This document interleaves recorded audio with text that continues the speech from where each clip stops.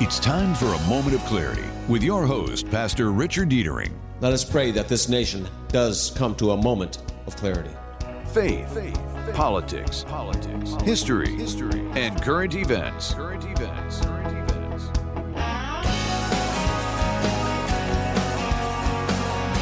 And now, your host, Pastor Rick.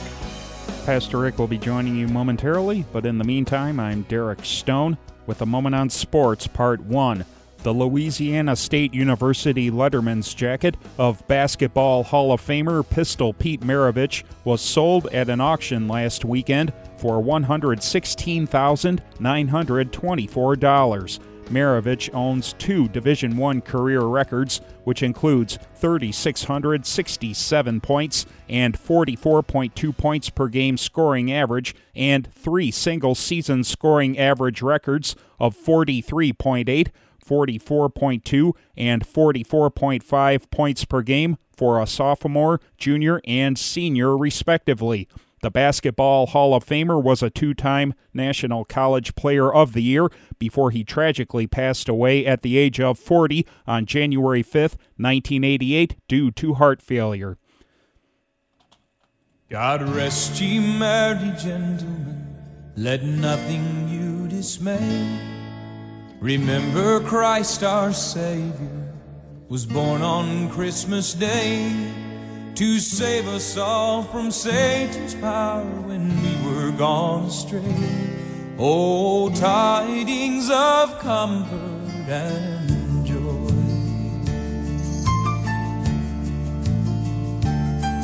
From God our Heavenly Father, the blessed angel came, and unto certain shepherds brought tidings of the same, how that in Bethlehem was born the Son of God by name. Oh, tidings of comfort and joy. Oh, tidings of comfort and joy.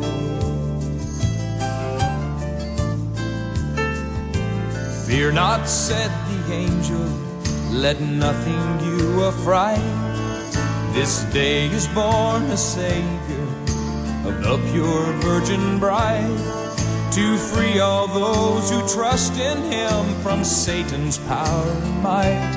Oh, tidings of comfort and joy. Oh, tidings of comfort and joy.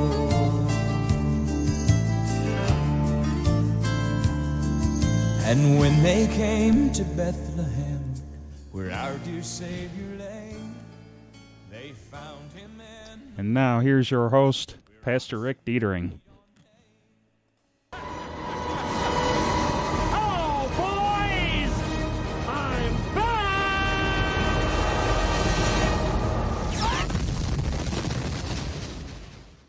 And yes, I'm back and I'm in studio. You know, I called up a dear friend of mine for the last, I don't know, almost 3-4 years. We've talked about Christmas movies on the Saturday before Christmas, and since Christmas falls on Saturday this year, it'll be this week. And I always have the great joy of asking a very dear friend of mine, Ed Hoffman, to join in, and this year he said yes. And I have to tell you, I called him up and I asked him, I said, let's talk about one of your favorite Christmas movies. And I was so terrified he was going to say Die Hard. I just was. I was so terrified. He was going to say, let's talk about Die Hard. Folks, that is not a Christmas movie. You know, yes, it took place at Christmas time, but it's not a Christmas movie, all right? Let's get it straight right now. It's not. And he said, well, I have a couple, and he brought up one, and the one he brought up first, I said, let's talk about that, because there's so many delightful scenes, and I have to tell you, I am a big fan of well-done black and white movies where they actually use the black and white and the grays, shades of grays, as a palette to just draw out this beautiful, beautiful picture. And this movie is one of them where the black and white is done. But before we get into that movie, I was talking to Ed. Now, I'm not one of those pastors that believes in total abstinence. We can get into the Greek and everything else, just say that I think I'm on biblical good ground. But I was talking to Ed Hoffman and about Scotch. And single malts, and by the way, if it's not a single malt, it's not Scotch. I don't care what anyone else says. It's just the case. And I was talking about different milder Scotches like the Macallan or something like that. And you have now you and I both are in agreement. You don't drink it like you see in the 70s where you pour in like a 3-finger tumbler and drink it. It's better than an aperitif where you just experience the flavor. Everybody drank Scotch in the 70s, and I think it led to more divorces than anything you could imagine. It was all part of the whole, Love American style theme. And then Americans finally discovered single malt. First of all, hello, everybody. Rick, I am absolutely delighted to be back, and Merry Christmas and Happy New Year to your wonderful audience and to you.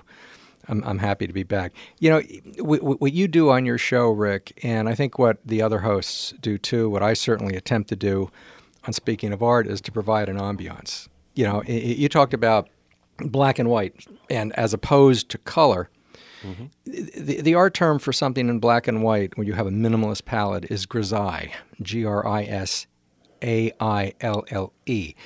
And many times it is reserved for, say, religious paintings from the 18th century, 19th century. We have a very nice example at the U of M Museum of Art, by the way.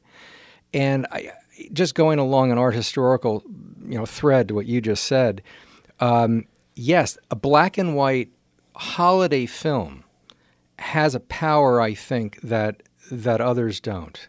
And people say the golden age of Hollywood. I think there are many golden ages. But if we're talking about the golden age of Hollywood from the 30s through the 40s, particularly, there was a note that was established by these films, whether American or English. And the English, after World War II, their budgets were almost nothing. Take a look at what they produced right after World War II, with the budgets that they had, with Great Expectations, for instance, with Gene Simmons, that version, and Sir John Mills. You cannot believe the emotion that is in there, that when you saw it as a kid, that was Dickens to you. Yep. It took a lot to supersede that later on. Same thing with the 1951 Alistair Sim Christmas Carol. People still, it's almost like a battle, like Ohio State and Michigan. Which one's better? We know which one is better. But finally, 84 came along, and what version came out, which challenged everything? That's with Scott. Absolutely. George C. Scott. Right. And it's funny because when I was talking to you on the phone last night about your favorite one, and I says, well, we did Christmas Carol last year, so let's not do it this year. Right. And you brought up George C. Scott. I had a friend of mine over, and he heard through the phone you say George C. Scott. He says, no, Alistair Sims, what's wrong with this guy? He's yelling across the room at me. I'm going, shushing him. And, so we have, I want to know, I do have my co-host, Ed Bonderenka, on the other line. And then I'm going to introduce your favorite movie, and we'll do it by when I get there. We'll do it by bringing in the opening song music to it, and then we can. Wonderful. Can I ask you one question before you do that? Yes. You had opened up by talking about single malts. Yes. I don't have what time is it? We got plenty of time. It's only no. I mean, is it too early for the single malt? Oh no, it's too early. It's too early. Okay. It is okay. All right. I just wanted to establish that beforehand. Yeah. Okay. It's after 2. It's 5 o'clock somewhere. No. Let's get my co-host on, Ed Bonderenka. He's calling in because, well, he's waiting to get his second negative test in, but in care of you, he did not want to take a chance of bringing anything in. Oh. Me, I'm fully vaccinated and had it, and you name it. So I think my immune system is in high gear. But hey, Ed, how you doing? I'm doing just fine, thank you. All right, I didn't mean to release all your medical information, but hey, I'm not happy. So, hi, Ed. Hi, Ed. Yeah, I as much as I would have liked to have seen that in person today, I thought better of. I didn't think he'd appreciate it if I had a slight sniffle in front of him and didn't have a test. Hey, no problem. I appreciate it. So before I'm going to introduce this piece of music. Is from the year of this movie. I don't want to get the title out yet. The year of the movie is 1945. And folks, when we get in this conversation, It is a hilarious, absolutely hilarious situational comedy that you will remember. And we let's start out with the opening music from our conversation today.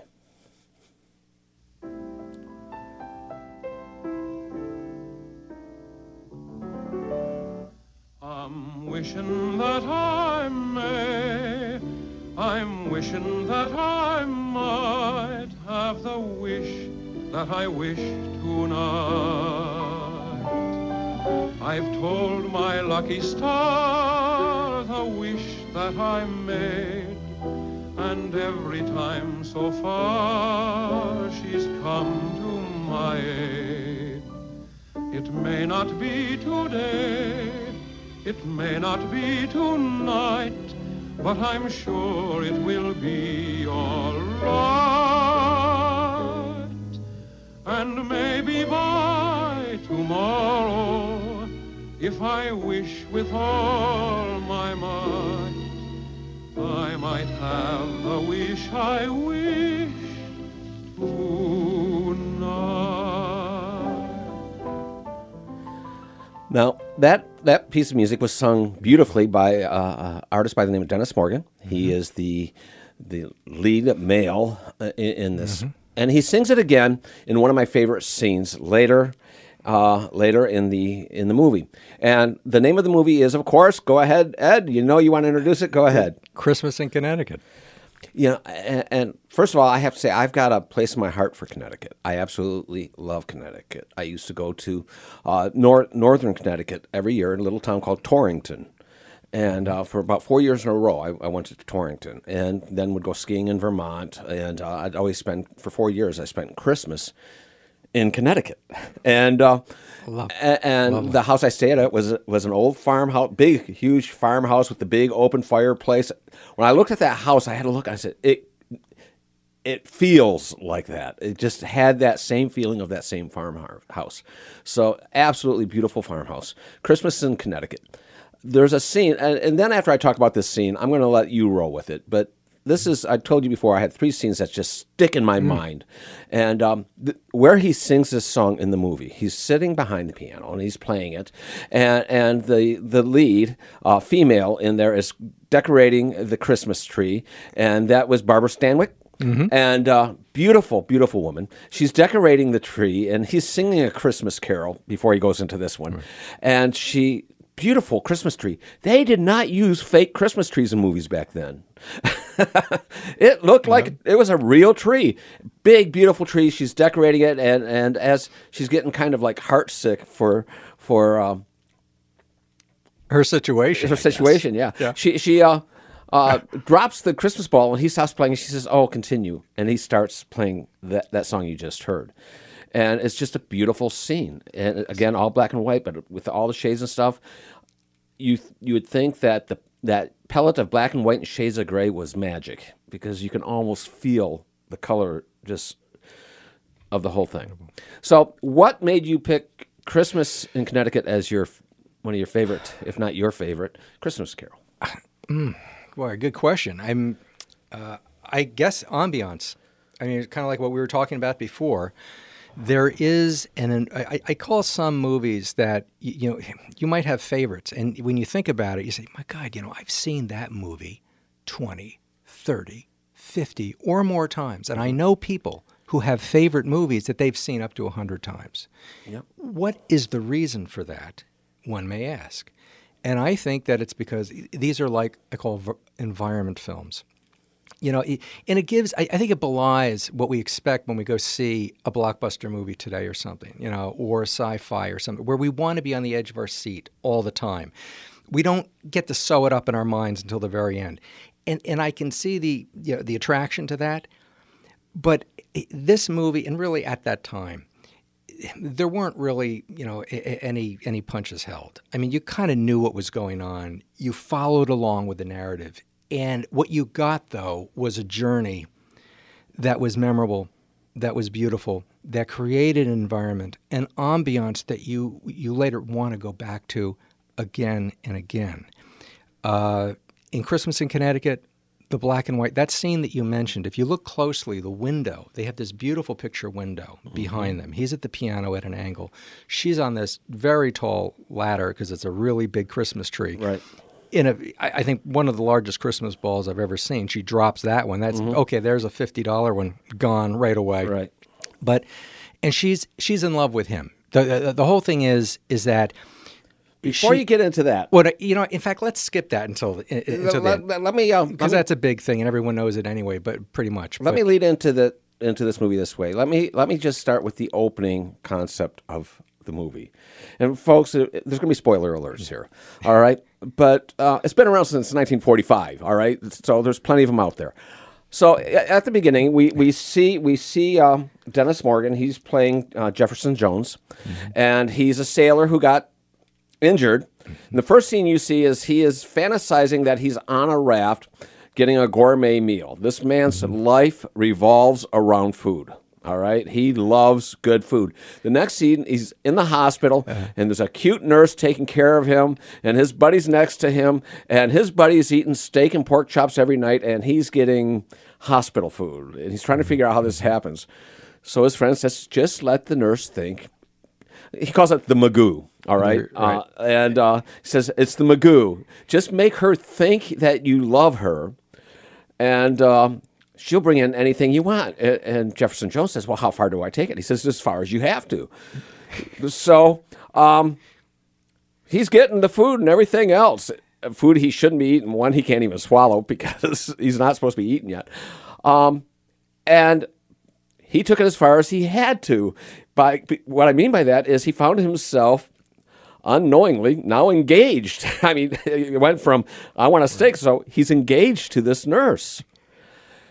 And as he's getting ready to get out, he asks his friend, how do I get out? He says, you use the Magoo still. You sit there, and he's saying, Magoo got you in, Magoo will get you out. Yeah, Magoo got you in, Magoo will get you out. And so he starts, I've never been, I don't know what it is to live in a household. I don't know what it is to live in a home. And I'm just really uncomfortable with this. And I don't know if I'm the right person to marry because I don't know what a home is. And so the nurse writes a letter to a journal or to a guy who owns a lot of different magazines and stuff. Oh, yeah, he's a big publisher. Big publisher, thank you.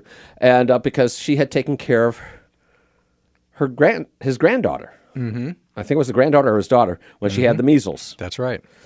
And says, hey, I have this soldier. He's a hero. I want to give him the home experience. I'll let you take it from there, Ed. Well, that's okay.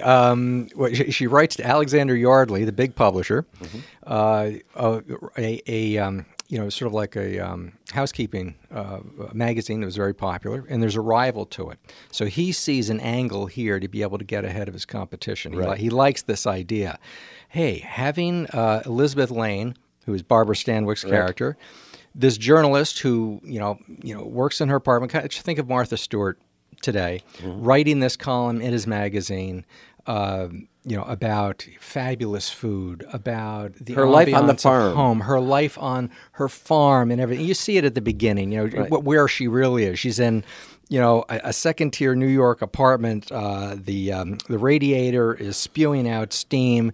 You see laundry on the outside of the patio. You see the cityscape. Actually, quite beautiful today. Yeah. But, it's not the country. It's not what she's writing about. Basically, she's fabricating everything, and Yardley doesn't know that. So he sees the angle coming in from the nurse and likes that and says, you know what, invite him to your farm. Invite Jefferson Jones, this hero sailor who's been out on a raft for weeks with his buddy, and gave him the last of his rations. That's why his stomach was in such bad shape. I mean, have him recover, and enjoy a good, homey American Christmas at your house. We're going to go to a commercial break. Not literally, Derek. Not literally. Just relax. We're getting close to that. Ed. Bonderenka. I got to remember. We've got two Eds. Ed, do you have anything you want to add in on this? I'm sorry, I don't have my computer here. I can't see you wave at me. Yeah, I realize that. I knew that this would be Ed's selection because he's so in love with Connecticut. My son lives in Connecticut. We visit there frequently, and it's beautiful in the Torrington area. up and down the Connecticut River, and it's just beautiful out there. And we just haven't done it. Well, we did it in Christmas once, and it was a disaster. I won't go into that, but it's beautiful. It's just way too much snow. You can't get anywhere when it snows in Connecticut. You know what? That sleigh. It is part of that ambiance you're talking about. I mean, a white Christmas in Connecticut. Now, I will state, in my 4 years in Torrington, not every Christmas was white. But two of them were.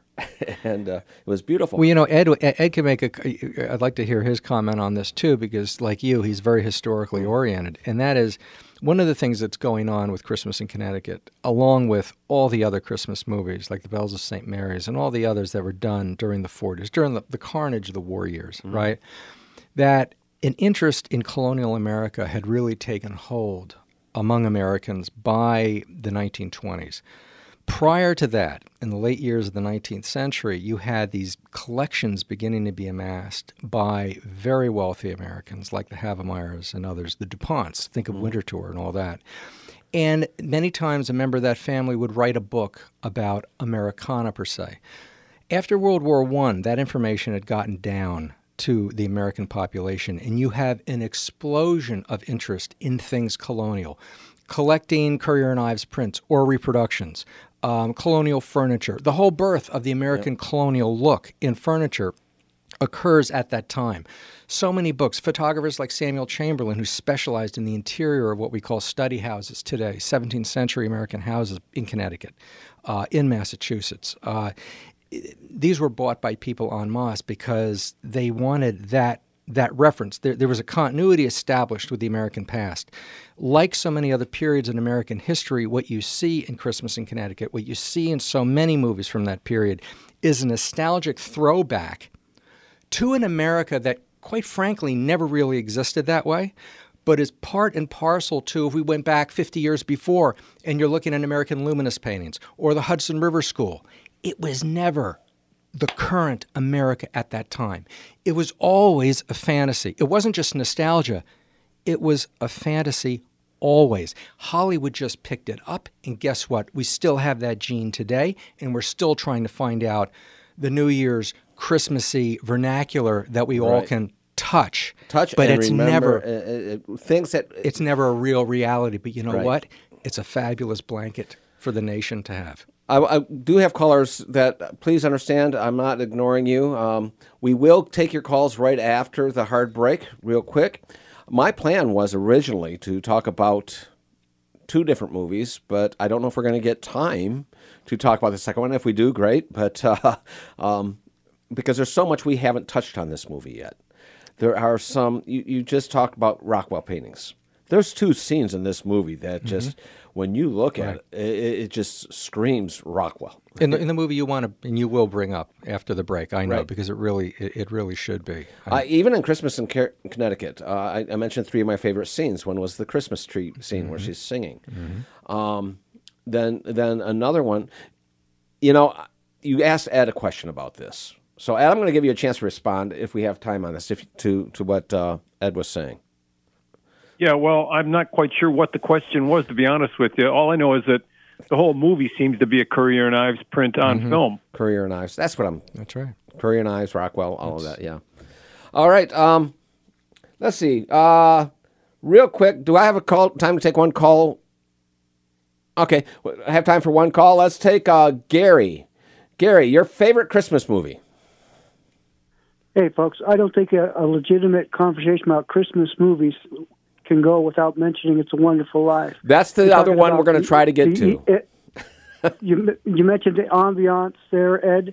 When he's running down the street hollering "Good Merry Christmas" to the buildings, that just brings me to tears. Yep. And then when Harry shows up, hey, absolutely, got it. Those are the best parts. That's the music. Thanks a lot for Gary. Yes, we will be hoping to talk about that movie if we have a chance to after these messages.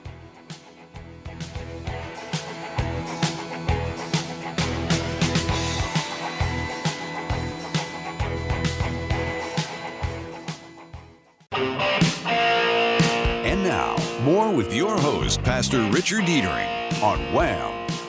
Pastor Rick will be joining you momentarily, but in the meantime, I'm Derek Stone with another moment on sports. 65 years ago on Christmas Day, the Detroit Red Wings gave the Olympia Stadium audience a beautiful gift by annihilating the New York Rangers 8-1. Hockey Hall of Famer Gordie Howe tallied a pair of power play goals, an even strength goal, and 3 assists.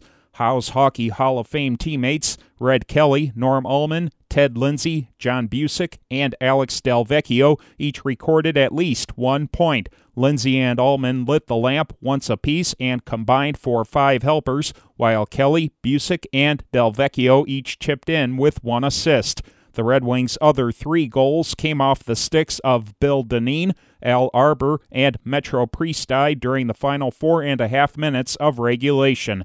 Now here's your Moment of Clarity host, Pastor Rick Deitering. Oh, boys! I'm back!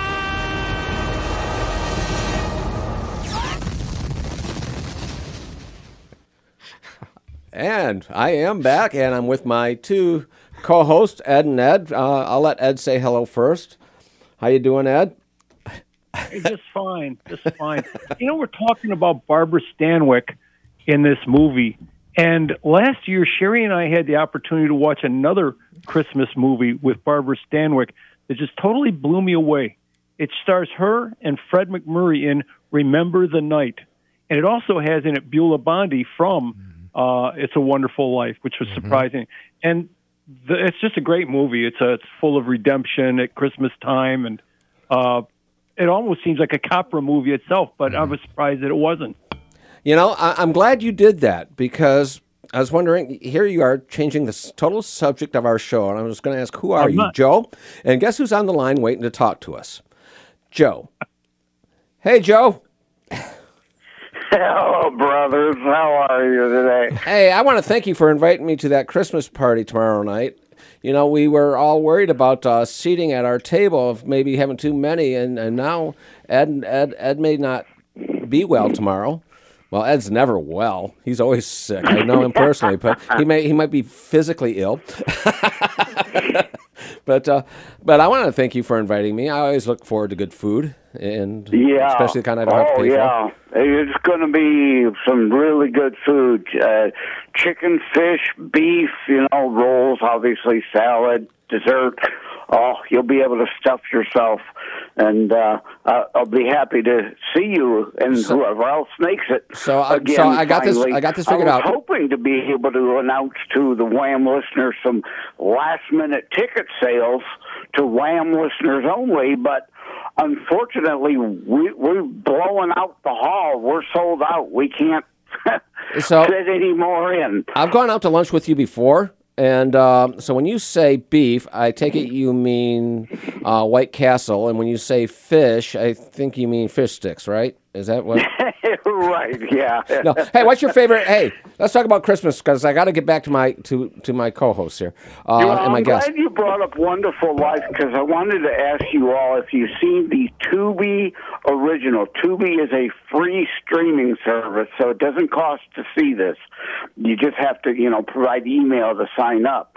Tubi original called Last Chance for Christmas, and it's really good. I loved it. It's a cross between A Wonderful Life with a Groundhog Day twist. Yeah, I seen the promos for it, but I haven't seen it yet. I really recommend it. It's great. And sorry, Pastor Rick, but I will fight you tooth and nail to the death. Die Hard is a Christmas film. All right. Well, I'll see you tomorrow night. Bring the gloves. All right, all of you brothers. Take care. God bless. Merry Christmas, everybody. All right. So we're talking about the movie Die Hard. No, Christmas in Connecticut. You almost got me to go off there. So one of the scenes, let me tell you about 2 of my other favorite scenes in there. And this one is both outside scenes. The first one is when they first make it to the farm in Connecticut. Now, understand, through this all, we didn't get quite up to this point. Barbara Stanwyck in this movie doesn't own a farm, but she writes about the farm she lives on and everything else. And as you said, all of a sudden, everyone is invited out to her farm for Christmas. Yeah, right. And through a lot of bending and twisting, because no one knows that she doesn't own this farm, or she can't even cook. And she's writing this article as a cook, and of course... She gets all her ideas from Felix. Yeah, Felix. Felix is a friend of hers who owns a big restaurant, and he's a fabulous cook, and gets all the ideas from him. And so she's basically writing this imaginary life down as though it's hers, and everyone believes that's who she is. So in the end, to have this, there's this guy who's pursuing Barbara Stanwyck and wants to marry her. John, played by a wonderful actor, Reginald Gardner. Right. Absolutely wonderful. And he does so well in this movie. There's times where you just want to smack him. That's how you know he's doing really good. He says, you can use my farm in Connecticut. And it's a picture of what she's been writing about. And as they come to the farm, they come in on horse-drawn sleighs. And it is just, you see this dog running across the snowy front yard, and it is just so beautiful. It is. It's Ed said it. It's like Currier and Ives. It's like actually one of the artists for Currier and Ives, Dury. It's like one of his. Think of his the print he did for them, Home to Thanksgiving, from 1867, I believe, something around there, and it's a very popular one, full size, large folio, Currier and Ives. It's taken like right from there. And again, that from art in the 19th century up to 1945 when that movie came out, there's that correlation that was, I think, very affirming for audiences. Now, folks, if I can't get to our second movie, which I want to talk to, Lord willing, we'll do it next Christmas. And that It's a Wonderful Life. But there's another scene I want to talk about in that movie, and it's another outdoor scene. And so we have this publisher. He decides to invite himself over to the farm also for Christmas dinner because the doctor gave him a diet. Well, that didn't even represent food. So he wanted to get somewhere for Christmas where he could eat real food. And the big man himself, he's played a big by man. Sidney Greenstreet. Yeah. And man. What's that? The fat man. Yes. Yep. And so he invites himself over for dinner too. And he gets over there, and word gets out that they have this war hero there, and they all get invited to this dance in town. Mm-hmm. So they go into the dance, and all of a sudden, the publisher starts seeing eyes between the sailor and this woman who he believes is married to Reginald. Yeah, to Reginald, to John. So he doesn't realize that she's not married, and he sees them sneak out together. The sailor and her sneak out, and they decide just to sit together because she did not have appropriate shoes on. They couldn't walk, to sit in a carriage, and they get in this little carriage made for two, and they cover up in a nice fur and everything else, and they're sitting there talking, and the horse starts to move, and the publisher, he's keeping an eye on them. He's looking through the windows, and next he sees him taking off, and he goes out the door, and he's following him outside. And the visual of this, it's a nighttime scene. And the visual of this with the windows and everything of the house, and then pulling away with the stars in the sky in the background, and with him following alongside of them, that they don't see him.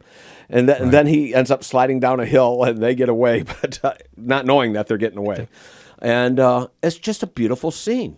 You know where that derives from? I have a theory, and I mentioned it on the show last week. Probably from the most famous of all, it's really not Currier and Ives because it was actually done by Nathaniel Currier's staff as a gift to him upon his marriage to his new wife. It's The Road Winter. And if you want to see, everybody, an excellent version of it, go to the website of the old print shop in New York City, one of the great landmarks for prints and for print collectors ever since, World War I era, and they're still in business, at least the same family since the 1940s. And they have an incredible version of The Road Winter done by the staff of Nathaniel Currier around 1855, something like that. And it shows the two of them in that two-person sleigh, shell-shaped, right? Mm-hmm. depending on who was doing the painting, the colors are a little different. The landscape behind is exactly the landscape that they show in Christmas in Connecticut going by. The leaden sky, the vista, the rolling hills, the farmhouses in the far distance, the trees kind of in the foreground. And people would have recognized that at that time that we were talking about before. Right. This taste was permeating down to the American population, and they wanted to integrate that earlier America into their lives in the 20s, 30s, and 40s. So I'm going to do something because I want to touch a little bit on It's a Wonderful Life. So let me just take the story from here. In the end, you have... Wait a minute. Give me a second. Before we go to can we talk about one more thing on Christmas in Connecticut? Yeah, I'm going to talk about a few more things, and then we're going to shoot there. But let me just say my statement, and then I'm going to turn it right over to you, Ed, I promise. There's a scene where all of a sudden everything starts because... There's a thought that there's a baby being kidnapped, and folks, I'm not going to give you all the spoiler alerts. You've got to watch this movie, and the relationship between Barbara Stanwyck and her air quotes husband is falling apart in front of the publisher's eye, and he's getting mad and he's firing everyone, and her whole story starts to break apart. And through this whole thing, you know that there's no way to make any of this right. That. There's no way. My wife walked in and she's seen the sailor, and she says, "Oh, that's the one who's playing the Magoo on the nurse." And is he playing her? I said, "No, you got to watch the movie." His fiancée shows up at the end in the farm, and all things break loose. And folks, I'm going to leave it there on my part. All things break loose. You've got to see the movie. If you want to know how it ends, you have to watch the movie. It's hilarious, and it's really nice, clean fun, but it's funny. It's great situational comedy. Go ahead, Ed, and then we'll jump into It's a Wonderful Life. Well, I'll give the other Ed the last word on it, and then we'll jump into it. Go ahead. Well, remember, you started out saying that this movie really is about food. Yes. You know, the whole thing of her not being able to cook. So she has been stealing recipes from this chef she knows at this restaurant, who they bring up to Connecticut for this whole charade, and that's played by S.C. Sakal. Mm-hmm. And he makes this movie. I mean, he should have top billing as far as I'm concerned. His whole persona in this movie. Of course, it's similar to all his other movies, but it's just wonderful. He was in Casablanca, Ed. Remember how effective he was there just a couple years before? Yeah, he plays such a marvelous role, and I don't know that I'd give him top billing, but he definitely should have been well, he was in the lead credits, but a marvelous actor. Any last words on Christmas in Connecticut before we jump in? Only that it's beautiful, and if you haven't seen it in a few years, everybody go and see it. It's got one of I think, even though it's done not on location, it's on a soundstage, some of the most beautiful sets. The outside that you mentioned, Ed, as well as every single interior and every detail is absolutely superb. One thing I would just mention about it brings in a dichotomy that was in America at that time, and it's still with us today, and that is the idea of urban as opposed to rural life. And this was a theme of holiday movies, but like Mr. Blanding's Builds His Dream House, others that are of secular subjects. That idea of the GIs coming back, the American economy was ramping up again to accommodate them. They were moving to places like Connecticut. They were doing what was unthinkable, really, up to that time, and that is having second houses. So you had places like Connecticut, Vermont, Massachusetts, in the country. All of a sudden, they had all these what they call flatlanders showing up on their doorstep and bringing their urban lifestyle, the city slicker lifestyle, into the countryside. Mm-hmm.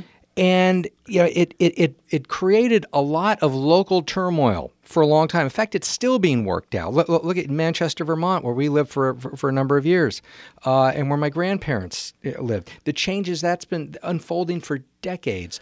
In other places, what was thought to be too far from New York, it's not that far from New York, and people can almost just about commute there. So I would mention one of the beauties of Christmas in Connecticut is that urban-country dichotomy. Remember how it begins in the restaurant, below grade. They go down the stairs in New York. I've been in restaurants like that, and like a Czech restaurant and others in New York. You go through a door, you go down the steps, and you're in this wonderful place.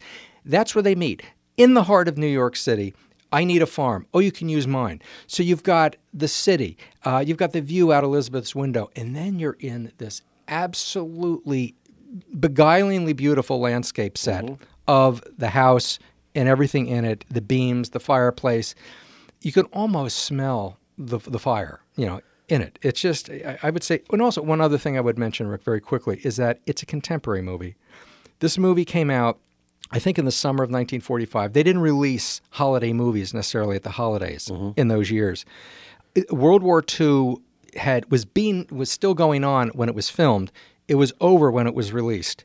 So the idea of war bond drives, like downtown in the Meeting House, and the way Jefferson Jones, he's a sailor, all this spoke to people at that time who were just trying to begin to heal in their family. The men were coming home. The men and the women were coming home. So it was contemporary. And I think that's part and parcel to what we often see in holiday movies today, that there's a contemporary element today linking again to a tradition. Well, guess what? Christmas in Connecticut is just part of that tradition. It's something we are exploring today. They were doing it in the 19th century. They were thinking of the 1700s. They were thinking of George Washington. And before that, they were thinking of the 17th century when the Europeans came here and then, that controversial history starts. But that's the foundations of the country as we know. It's an ongoing process. It's never, say, real at any particular time. But that fantasy is what makes us, I think, to a great part, Americans. And our challenge today is to try to find out what is useful, what is applicable to us today from that tradition. And I'm looking at the clock, so guess what, folks? We will not get to It's a Wonderful Life today because I could not do it justice in this minute, so we're going to stick with this. But you said something that I find quite amusing. I don't know if you know where Torrington is, Torrington, Connecticut. It's not that far from the Pennsylvania border. Now, this is important to my story. We're in Torrington. I said, hey, let's jump over here. There's this event going on here in this city in Pennsylvania, and we don't go to Pennsylvania. Why? Those are Flatlanders. We don't go. That was kind of like Ohio State and U of M type conflict going on. We don't go there. Those are Flatlanders, If we go there, we'd have to burn our shoes after we came back type thing. So you said Flatlanders, and I just brought that story to mind. That term is still used in Vermont today, by the way. Yep. Go ahead, Ed. I'm sorry, because I can't raise my hands. I hate to interrupt. No, go ahead. So we were talking about the cultural changes that took place after the war and the returning soldiers. And I was watching White Christmas a couple nights ago. And, of course, that's returning soldiers. And it takes place, most of it, in Vermont, of all things. And then you're talking about all these people leaving the city and coming to Vermont, going to Connecticut, because now they can commute. They have cars, they have affluence, and they can commute, which they couldn't do before. Right. But they actually took their and I'm not going political, but they took their politics with them to where you're watching White Christmas, and Bing Crosby drops a line like, oh, that's as rare as a Democrat in Vermont. That's right. Hey, not so rare anymore, Remember, Vermont didn't ratify the Constitution until 1791. I think it was the last. Yeah. I was going to say something really profound. Oh, yeah. I was talking to my wife. I seen this scene of this village in Lapland that they celebrate Christmas. They have a whole Christmas village. And I said, I wouldn't mind taking a Christmas vacation. But my wife pointed out this is not somewhere where she would be able to go with her work and everything else. Folks, if you ever get a chance to take a winter vacation, forget Florida. Go to the East Coast during Christmas time. You will have, yes, it's cold. Yes, there's snow, and that's what you want. And the visuals are beautiful, and you can still get just in Vermont or in Connecticut or in Massachusetts, Boston area even. And I kind of say Boston, and it kind of sticks to my throat. But Maine, there are some beautiful areas in the East Coast to go and celebrate a Christmas vacation like you've never had before or have ever seen. It's as close as you're going to be able to ever come to some of these old Christmas movies.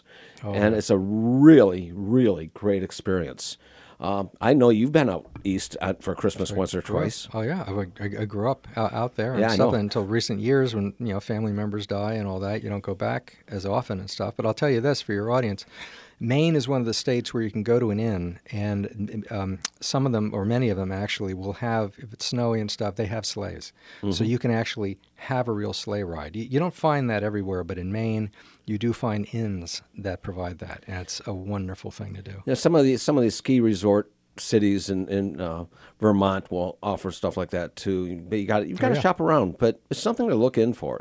Everyone wants to go to Florida in the winter, and I think they're really missing out. I mean, I'm not a big fan of winter, but if I'm going to enjoy winter, East Coast. You know what you need to do? You start small with baby steps. When you're in the car, the next time when we get a really big snowfall, make believe you're actually in a sleigh. That it's actually a privilege to see. The way I drive, you feel landscape. like you're in a sleigh, sliding all over the place. Oh, I'm I know. telling you. So, what is your Christmas plans, real quick? We have a few minutes left. What are your Christmas plans this year, Ed? Oh, going to be here, and just enjoying it and running. Of course, doing it with everybody else. Just the shopping, and that's still going on, and just enjoying that, enjoying being around people. Enjoying being in these environments, enjoying still being in the COVID state, in the unfolding, variants and all that, but affirming, what makes us human, and that is our interreactions with others, and to use one of Dickens's favorite words, forbearance of others, and just to go around with, I guess, maybe a simpler view of things, and the word epiphany comes from the Latin. It means epiphano, means a shining out.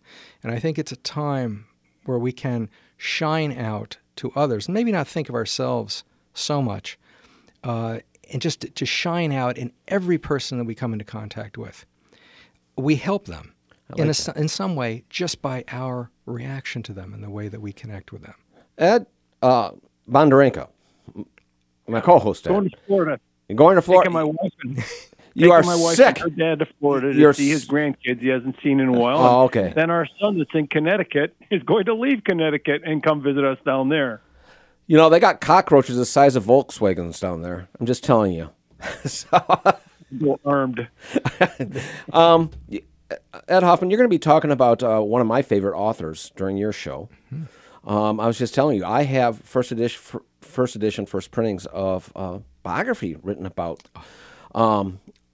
Charles Dickens by his friend, and I'm going to have to bring it in someday and show it to you. John Forster. Yeah, that's right. That's the first autobiography. First biography of Dickens. And you have a 3-volume first edition of it, and that's wonderful. Yeah, it's the first 3-volume edition printing. I don't know if they did a single volume before that, but this was the first time it came out in three separate volumes. Absolutely love it, and you almost get the idea that it is an autobiography because he was so close to Dickens. Absolutely. Well, I'm hoping you'll stick around for a few minutes. Okay. Since I'll be on in a few minutes, and we can continue this and maybe talk a little bit. Bring up "It's a Wonderful Life." Okay, we can do that. You accept that invitation? I will. And Ed, too. I would love to have you, too, Ed, if you can hang on.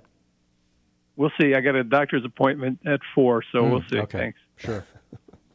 All right, folks, I want to tell you, over this last year, and since we were able to talk about the Christmas Carol and everything last year in our conversation of Christmas in Connecticut, and really, do watch that. Watch it at least before Christmas, if not on Christmas. It'll help bring you into the spirit. And we've had such a rough couple years that a little bit of extra joy that you can find is well worth it. So until New Year's Eve, or New Year's Day, I don't know, I will see you next year. Let's just put it that way. I love you all. Merry Christmas to each and every one of you. Or as the Greeks say, Kala Christagana, or let's celebrate Christ's birth. Have a blessed day.